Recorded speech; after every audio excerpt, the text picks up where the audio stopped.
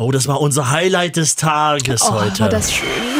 Der R.SA-Konzertsommer. Mehr Urlaubsspaß für alle, die daheim geblieben sind. Wir freuen uns auf Paul Young am 30. Oktober in der Stadthalle Chemnitz. Liebe Online-User, die Sie uns gerade hören, hören Sie mal, wer heute Morgen das Meet&Greet mit Paul Young geschenkt bekommen hat. Wir sind einfach mal ans Telefon gegangen. Und so klang's. Ja, schönen guten Morgen. Hier ist die Regina aus Dresden. Hallo Regina. Ich möchte unbedingt zu Paul Young. Und zwar kann ich dazu eine ganz kleine Geschichte erzählen. Wir haben 6 Jahre lang versucht, gemeinsam ein Kind zu bekommen, als wir noch jung waren natürlich. Und immer wenn dieses Lied lief, dann habe ich gesagt, und wenn es doch eines Tages geschieht, dann wird's ein Paul. Weil dieses Lied Anyway You Go, You Leave a Little Bit of Me, das hat mich immer wieder auch inspiriert, daran zu glauben. Ja, und der Paul, der dann 1990 geboren wurde, ist inzwischen also selber Vater von 2 Kindern. Oh. Das ist meine Geschichte, ja. Das ist dieser Song hier? Ja.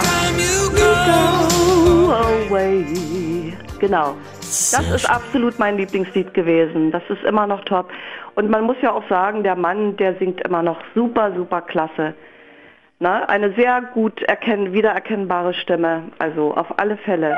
Ja, also ich würde ganz gerne den mal persönlich kennenlernen dürfen. Und was der erst dazu sagen wird, ne? Stimmt, zu der Geschichte. Ja. Denn Sie werden ihn persönlich kennenlernen. Wow, ich werde verrückt. Das ist doch der Wahnsinn. Und Sie gehen dort zu ihm hin, dann wenn er in Chemnitz in der Stadthalle am 30. Oktober sein Konzert spielt. Ach, das ist der absolute Wahnsinn. Noch ein bisschen hin und ich kann mir richtig vorstellen, wie bei Ihnen wahrscheinlich die Tränen kullern, würde mir genauso gehen bei... Oh, wow. Ja, das ist, also, ich bin sprachlos und das passiert bei mir selten. Ich bedanke mich ganz, ganz, ganz doll. Sehr, sehr gerne. Wow.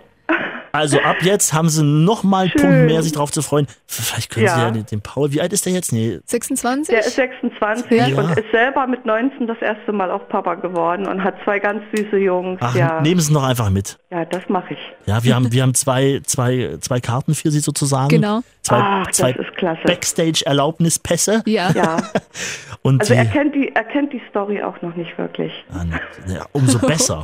Er hat nur gesagt, warum habe ich so einen altmodischen Namen, ne?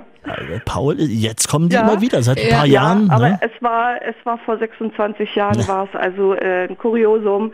Und ich bin also wirklich auch von einer Nachbarin angesprochen worden. Wie konnten Sie dem Kind denn so einen altmodischen Namen geben, ne? Ja, es war damals, ja. Und ich habe aber nicht verraten. Ich sage, das hat einen ganz bestimmten Grund. Man muss nicht alles verraten, außer natürlich dann, wenn es um was Wichtiges geht, wie jetzt im Radio. Genau. Schöne Grüße nach... Dresden? Nach Dresden, jawohl. Dann kurz dranbleiben, wir schreiben alles weitere auf. Jawohl, ganz lieben Dank und euch noch eine super schöne Sendung. Ich höre euch immer gerne. Das freut uns. Wie dich Dann auch. ich auch dran, ne? Danke. Kussi, tschüss. Der R.SA-Konzertsommer.